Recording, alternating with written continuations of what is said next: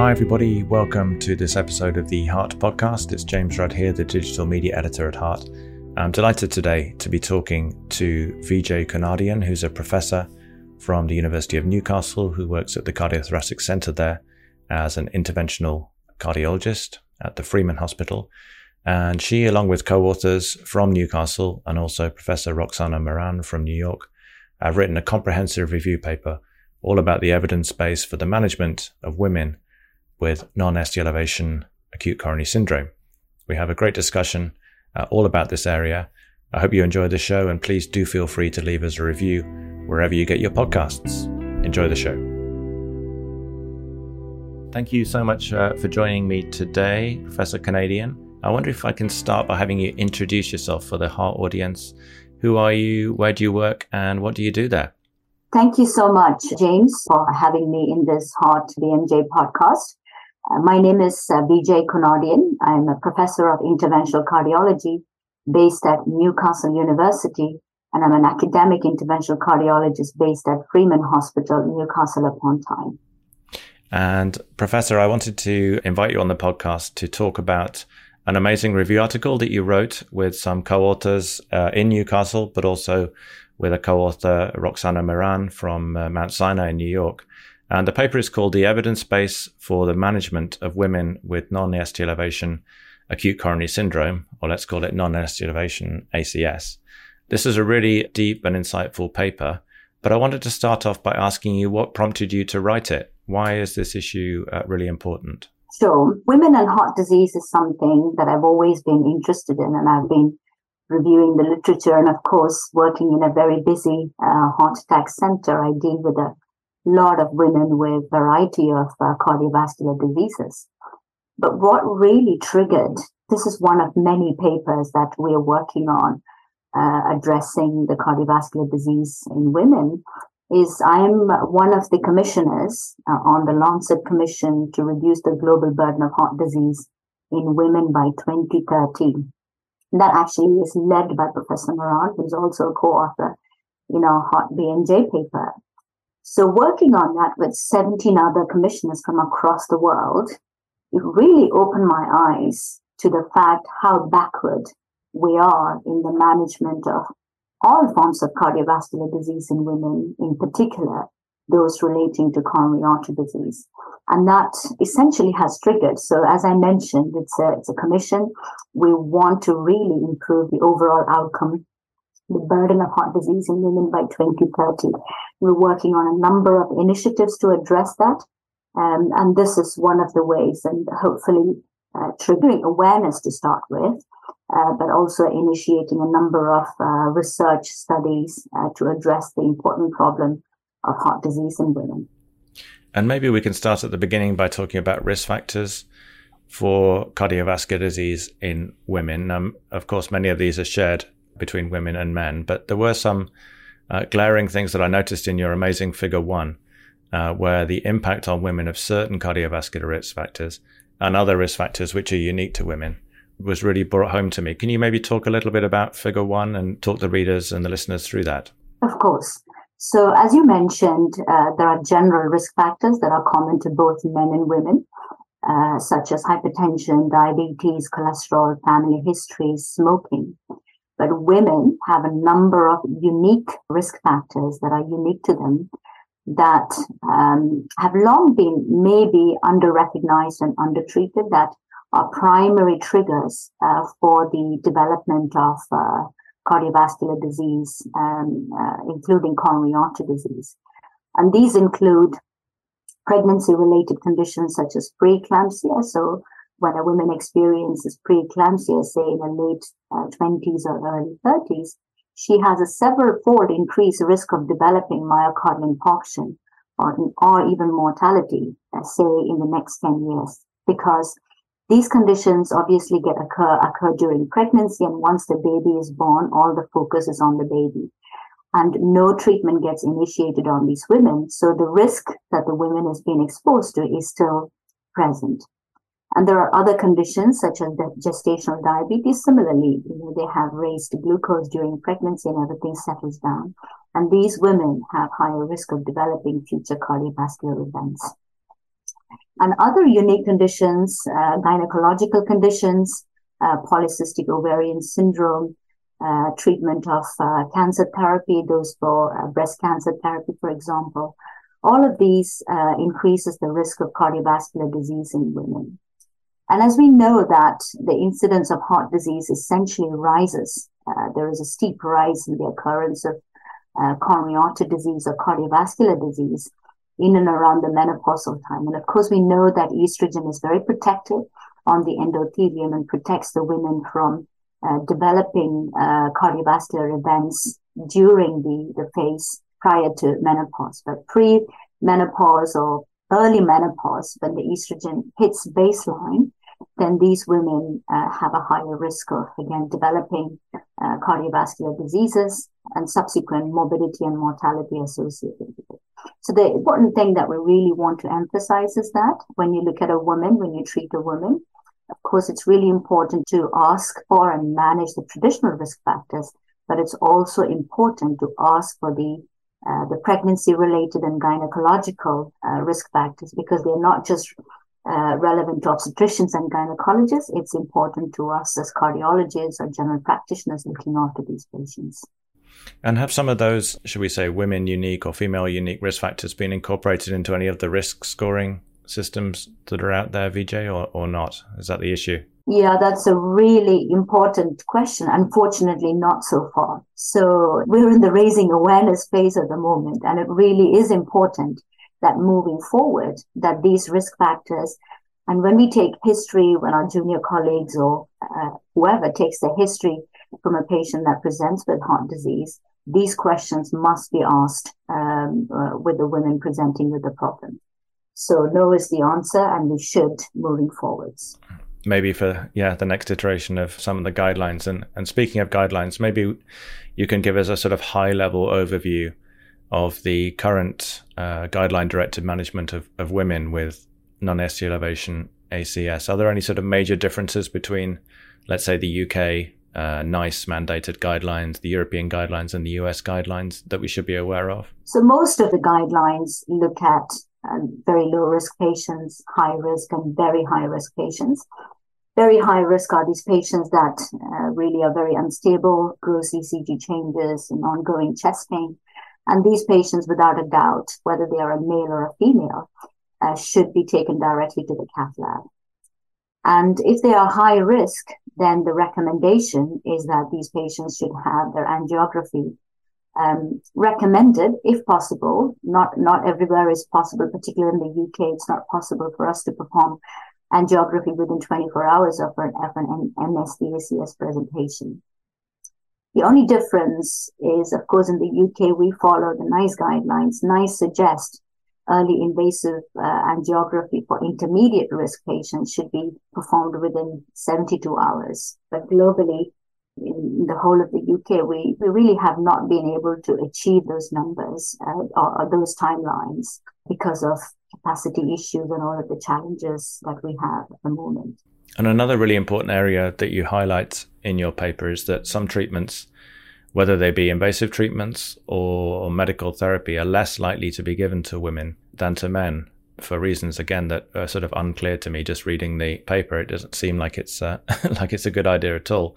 Maybe we can explore that a little bit more. Can you put a bit more meat on those bones? What are the treatments that are typically underutilized in female patients with non-ST elevation ACS? Of course. So in the UK, we have some incredible resources. One of them is the MyNAP database, Myocardial Infarction National Audit Project. So some of our colleagues working on those data looked into this specifically, and actually the paper was actually published in a previous issue of Heart, where the study compared men and women presenting with acute coronary syndrome to hospitals. And pretty much every guideline recommended care, including medications such as aspirin, statins, ACE inhibitors, coronary angiography, were underperformed or underprescribed to women when compared to men. So, and similar study also has been published in the United States, and exactly the same finding. All of these secondary preventative guideline recommended therapies have been underprescribed in women when compared to men. So one might say, so what? And these same studies have shown that as a result of underprescription of the guideline recommended therapy, women have higher mortality rates at 30 days and beyond when compared to men. And these are not women who are lower risk and therefore wouldn't be expected to have early angiography. These are women who are exactly the same level of risk as men, I'm assuming, and for whatever reason didn't get referred for that early angiography or the high intensity statin or clopidogrel or ticagrelor. Okay. This is all across the board, all patients that got admitted with the diagnosis of acute coronary syndrome. Okay. And one of the reasons, I guess, for this, and you speculated this in the paper, is that fewer women are enrolled in clinical trials. So I guess one could argue we have less data for women. Can you talk a little bit about that and why historical enrollment and representation in trials has been not as good as it should be? Yes. So as we have shown in table 3 of our paper, you can see that these are the studies that really provided the basis for how we manage non-ST elevation acute coronary syndrome, i.e. the provision of early invasive angiography for these patients. And you can see the representation is very varied in each of the studies. In one of the studies, 3% of patients were women. And overall, if you combine them all, approximately 25% of representation in all randomized clinical trials are women. And this is not just in these studies, in these specific studies that we're talking about. If you look at every form of, even the latest studies that we have, women are not fully represented. And there are a number of reasons. Maybe younger women, when they're presenting, the pregnancy-related concerns. So if you're a childbearing age, some of the studies actively exclude these patients from participating in studies. And some of the work that I have done also highlighted that women, particularly those that are carrying, and my own personal experience with dealing with patients, is that they have too much on.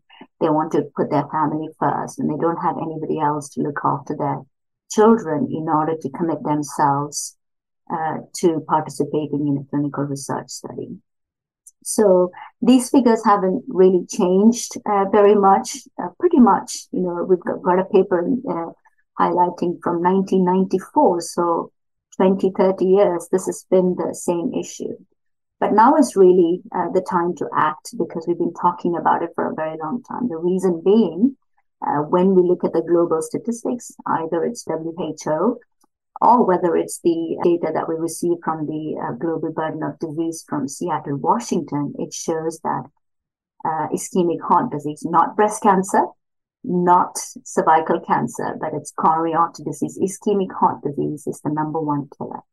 And there might also be a number of reasons. Women, again, we're going to discuss further on the outcomes in these patients. So even people coming in with a problem, a lot of people may not come into hospital when they're experiencing an MI, or whether it's STEMI or STEMI, for example, because they think it could be indigestion or something else. So there are multiple reasons, but we're working hard to address that.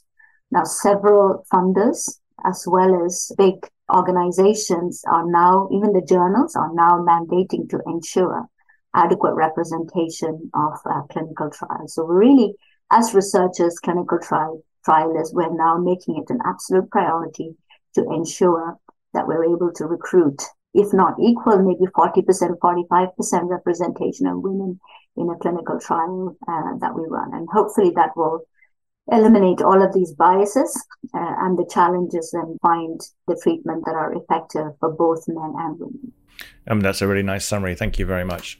Can we talk a little bit about MINOCA, or myocardial infarction with non-obstructed coronary arteries, and why it's relevant in your review paper, why you have a whole section devoted to it?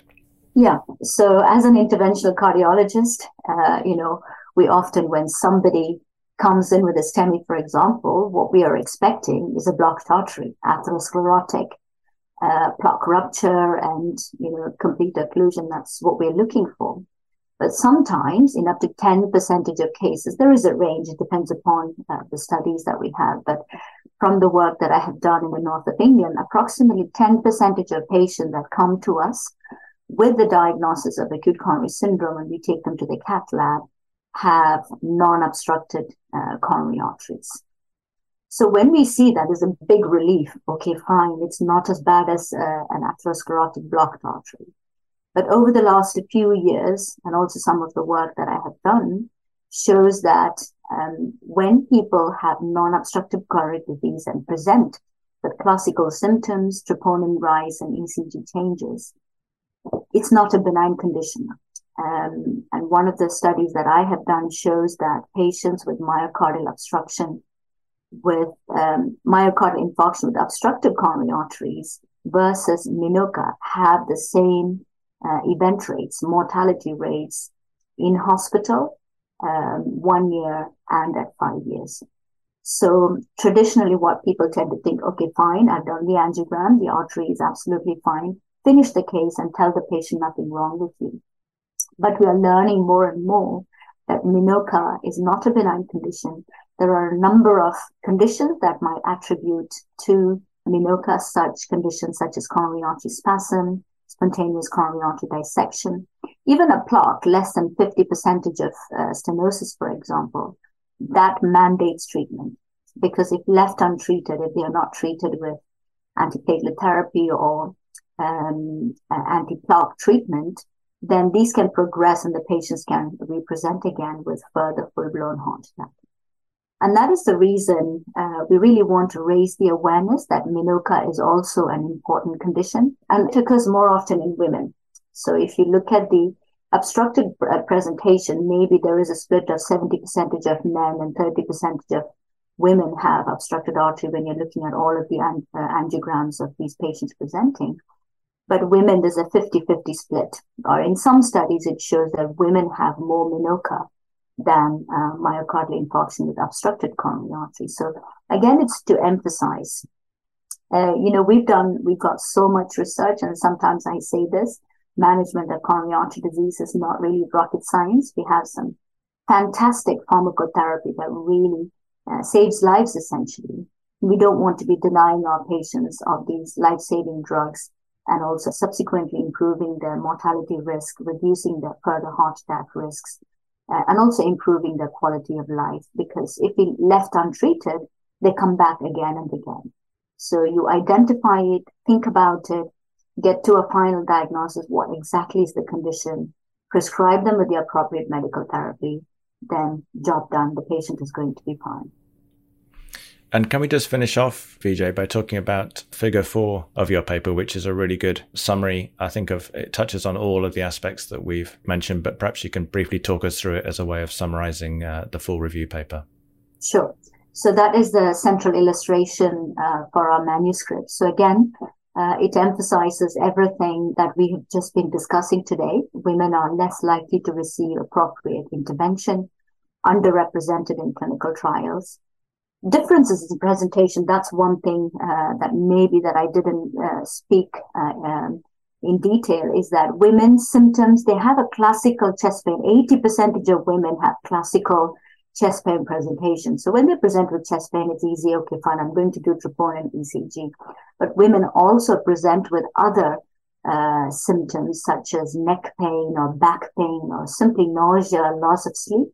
So that must be taken into consideration when dealing with these patients. And of course, we talked about the risk factors that are unique to women compared to men. And all of the risk scores that we have, the GRACE risk score we talked about, the TIMI risk scores that we have, all of them are based on male-oriented threshold. And moving forward, as you quite rightly mentioned, we need to have a risk score incorporating the risk factors that are unique to women. And as we've spoke about, women are currently underdiagnosed. I have so many patients that come in 5 or 4 days after a heart attack because they are not thinking that they are having heart attack and putting up with it. And we must avoid that moving forward. And women are undertreated and underrepresented in clinical trials compared to men.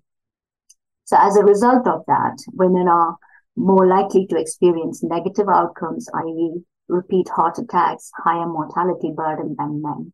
And this really emphasizes the importance of robust studies, clinical trials, specifically targeting women, particularly in the context of acute coronary syndrome, because that is the largest burden of heart disease women experience. And it was interesting, I spoke recently to Professor Carolyn Lamb, and she was basically saying the same thing for heart failure trials, almost verbatim.